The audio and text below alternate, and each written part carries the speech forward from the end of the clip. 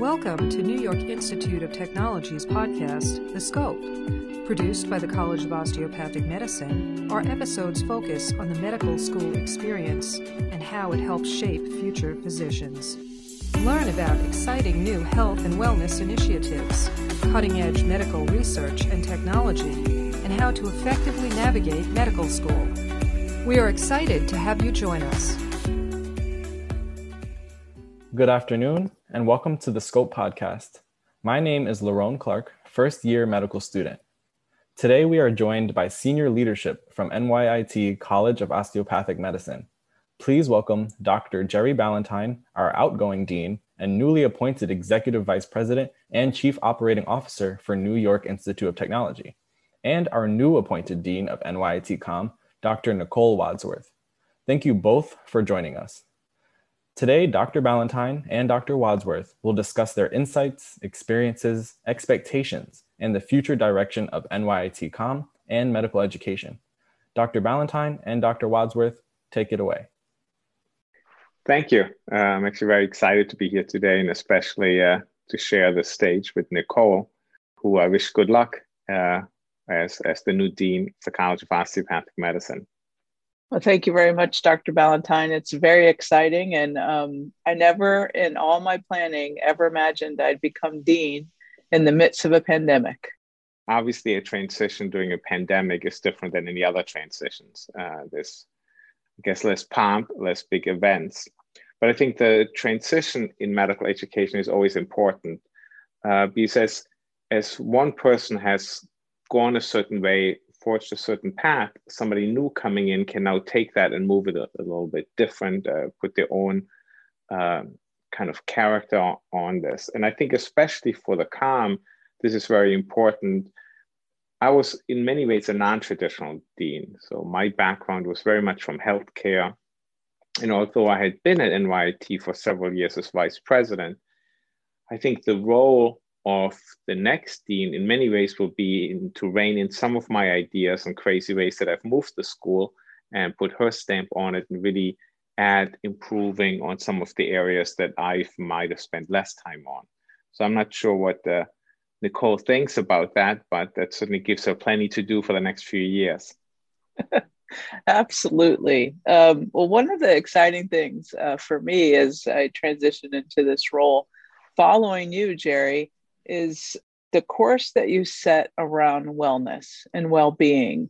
And one of the things that's been striking to me over the past 20 years is that we always haven't paid a lot of attention to that for medical students and physicians, very, very little. We just sort of turned them out and, okay, there you go, you're trained to be a good doctor. And the opportunity to pick up where you've started this tradition of wellness, well-being, addressing the entire person. I'm very much looking forward to that. I'm very excited to think about that a little bit more and continue to evolve that, because I think it's an opportunity for us to train students who not only are amazing physicians, which sort of just comes with the territory, but are amazing people and are well-rounded and can bring that into the patient care arena, which I think will really transform that experience. Thank you. It's a very good point. And because most of my career was spent in really seeing the end products of medical schools and end products of residency programs, even dealing with physicians in different parts of their lives. That's what I always saw lacking. I very rarely would find a physician whose clinical skills, whose intellectual skills were lacking, although, you find those as well. It was really the wellness of how they take care of themselves. The second component that hopefully we started, and I think there's a lot of work left at all medical schools across the United States, is really this concept of professionalism. We all kind of know what it means, and we tell the students, you have to be professional. But we don't really instill it in them every single day, every time they do something. It's really important for physicians to have a long, healthy, and happy career, not just to be well and feel well about themselves, but also to have this professionalism that will protect them in many ways from many of the mistakes and potential pitfalls that physicians face. I completely agree. And I think professionalism is part of that curriculum that is challenging. And partly as students start, one of the biggest chores I think we have as medical educators is to help students transition from a student identity to a professional identity. And if done so early on in a student's career, I think we start to set the stage for what it really means to be a professional and to continue to develop that skill over time, so that they go on to demonstrate those qualities that I think patients are really looking for. Another challenge for a student, they come into medical school ready to learn and to achieve at a high level, which they all are perfectly capable of. And we know that as they walk across our threshold, they have the credentials to be superstars. But these particular skills sometimes are met with a little bit of resistance because it's not obvious or apparent why it's so important now. And I think, again, that falls onto our shoulders as the educators to explain why. And, you play the way you practice. And if we can start to develop the professionalism identity early on, alongside of all the medical knowledge and all the skills that the students need to demonstrate across time, I think they'll be in a much better position as they enter residency and graduate medical education. Absolutely. And I think the struggle is, how do you teach this? So I was involved with the Federation of State Medical Boards, one of the educational projects. And one of the things we worked on was a presentation to students about what are medical boards and professionalism, how to get in trouble. And when we were all done, and these were certainly many very bright people, I basically found a PowerPoint slide presentation. I said, well, that's not how you teach somebody professionalism, by clicking through 20 slides, but how do we really incorporate this into the curriculum that it's seen every day? And partially, and as you know, when there were ever decisions made about students, the one part that I was very strict about was unprofessional behavior, because I think we have to model it every single day to our students, and we have to expect it from them, because that's the only way they really get to that point when it's just second nature, where they realize they're no longer college students, but they're physicians in training, which is that tricky transition that you speak about as well. I mean, I know the other concept that we always speak about, and if I may use the term bonded over, is how to admit the right students, right? It's easy for us to just say, well, if you don't have a 3.9 GPA and a 5.10 MCAT, we will not consider you. But that leaves many students behind who will make great physicians, but who might not make it through medical school because the academic challenge is just such a high bar. And so I'm hoping that one of the things you continue pursuing is your passion for finding those students, helping them get in, giving them a chance and supporting them, because there's such a talented group of people that would be great physicians that will never make it into medical school because of these cutoffs.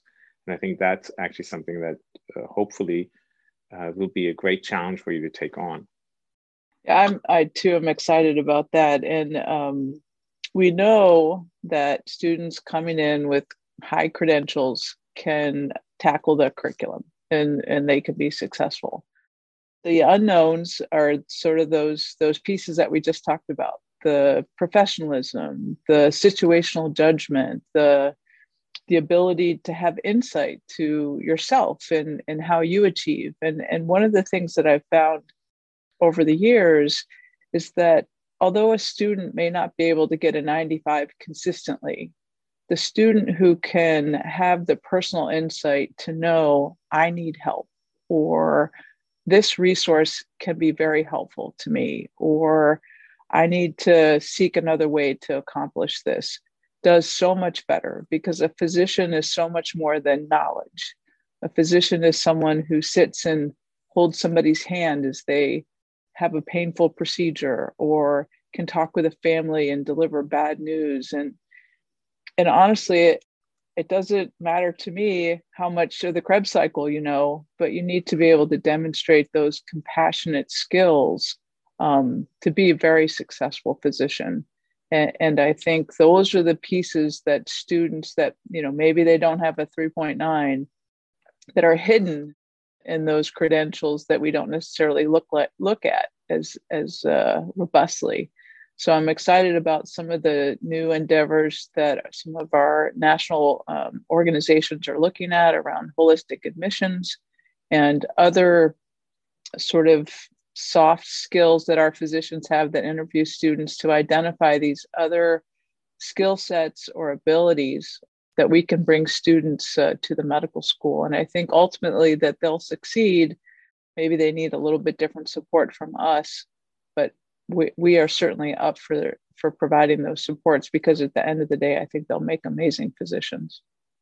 Well, maybe we'll put our host on the spot for a second and ask him. So what do you think the next dean of the medical school is going to have to be really good at for the students to respond in a positive fashion? I mean, it's obviously a very high bar to follow me, but I think we should at least give Nicole a chance. So what do you think Dr. Wadsworth could do to really get the students excited about being the new dean?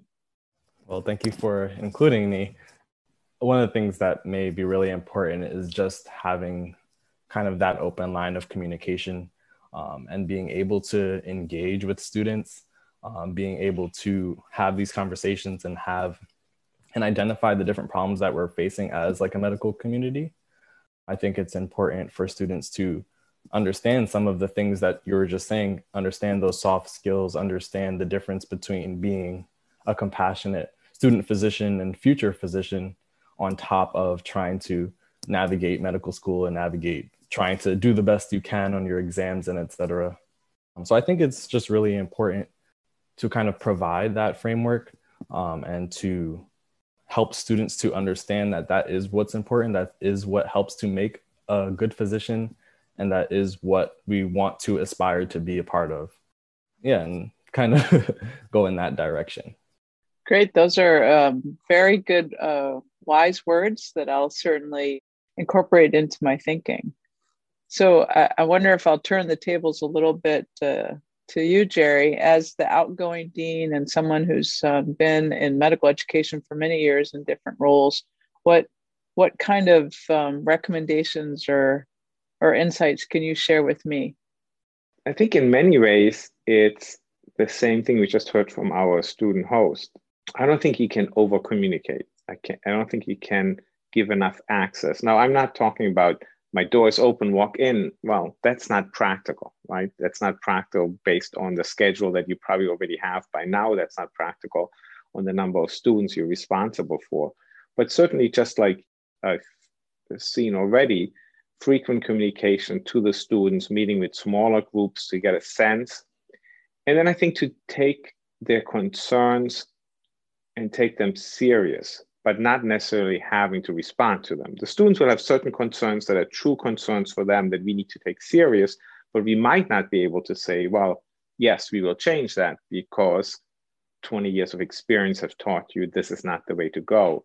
But that doesn't mean you can just look at them and say, oh gosh, that's a silly idea. We've tried that 5 times, it'll never work. But instead, listening to it, thinking about what it really means for them and where it's coming from. And the same is true for faculty and staff, although we always talk about student-centric and student-geared. You really need to be the same for your faculty and staff, because only if they are satisfied with their daily job will they really become great teachers. And then finally, what I've always used in my career when I was sitting in front of a massive spreadsheet and making decisions that in medical school I never thought anybody would ask me to make is, what will the ultimate individual patient gain from this or lose from this? As you know, I always speak about the first patient our students see, that when that is a good encounter, great communication skills, the diagnosis is made, all of that is put together. And that's what we really should be measured by. And that's what you should measure yourself by. What these students who will graduate in 4 years, how will they interact with that first patient they see after residency even? And I think that keeps us kind of grounded and able to really kind of realize what a privilege it is to be a dean, to be a faculty at a medical school, and ultimately to be a physician or physician in training. Great, thank you. Another question came to mind as you're shifting your role and looking out across higher education and maybe still a little bit into the medical landscape. What kind of things would you imagine or skills would be helpful as we continue our medical education endeavor beyond what we talked about? So compassion, professionalism, knowledge. What other things do you see that would be beneficial?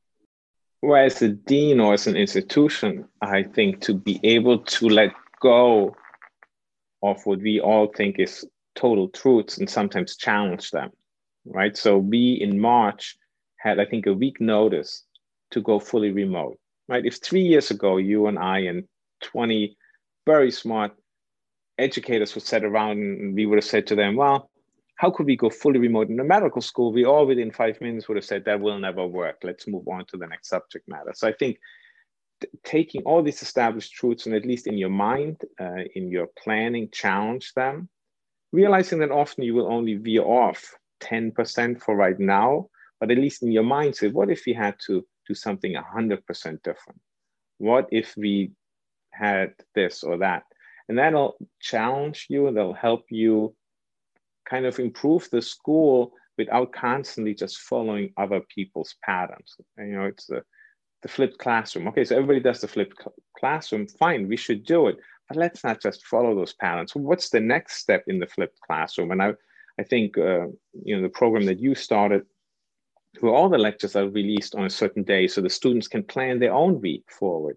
I think that's great. I think those are the kind of projects that can improve the life of a medical student, can improve the educational outcomes, and can just make it an even better school. So I think one question I would have, and I think it was kind of part of the introduction that I was saying, was just in terms of the future of medical education. And what are the types of things that you think are important to emphasize as we go into an ever-changing system in medical education? We have so many things that have transpired in the last few weeks and months, and so many questions are being asked. So what are the things that you think are significant to pay attention to? And what advice would you have for medical students and other medical educators?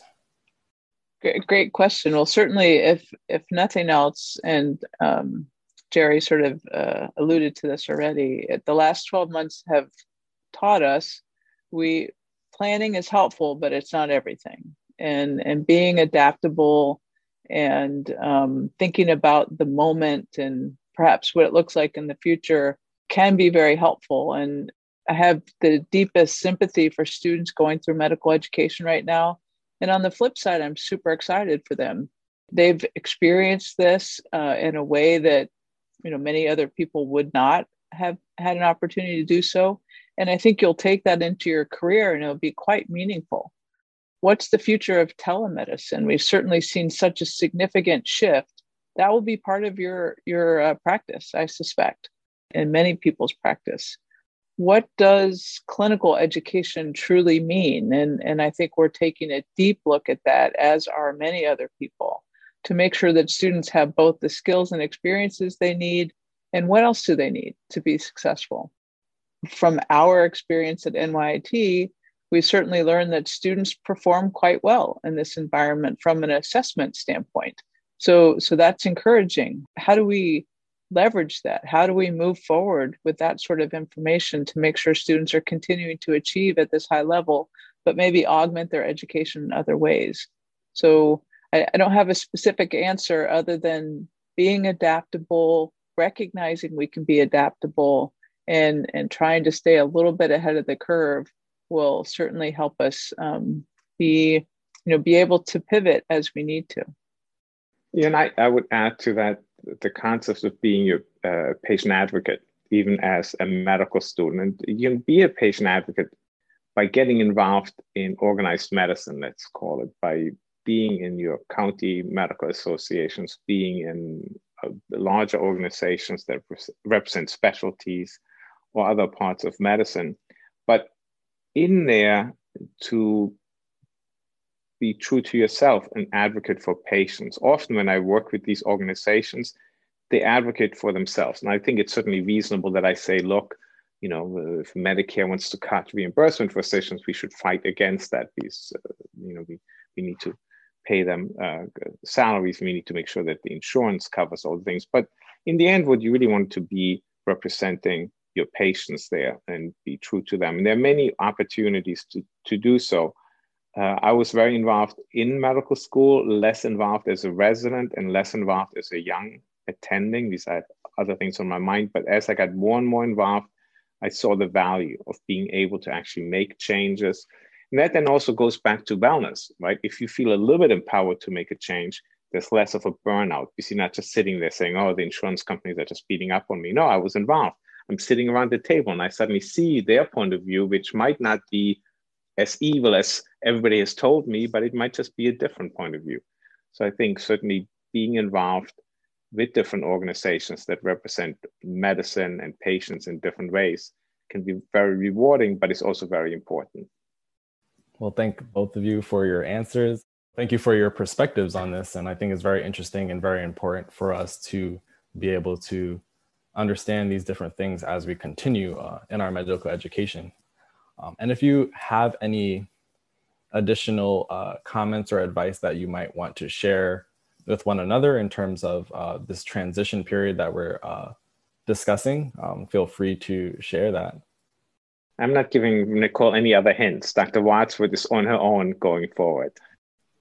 All right, Dr. Ballantyne is tapping out officially. I think working together in a team and continuing to have compassion and kindness in everyday experiences is some of the best things that we can do.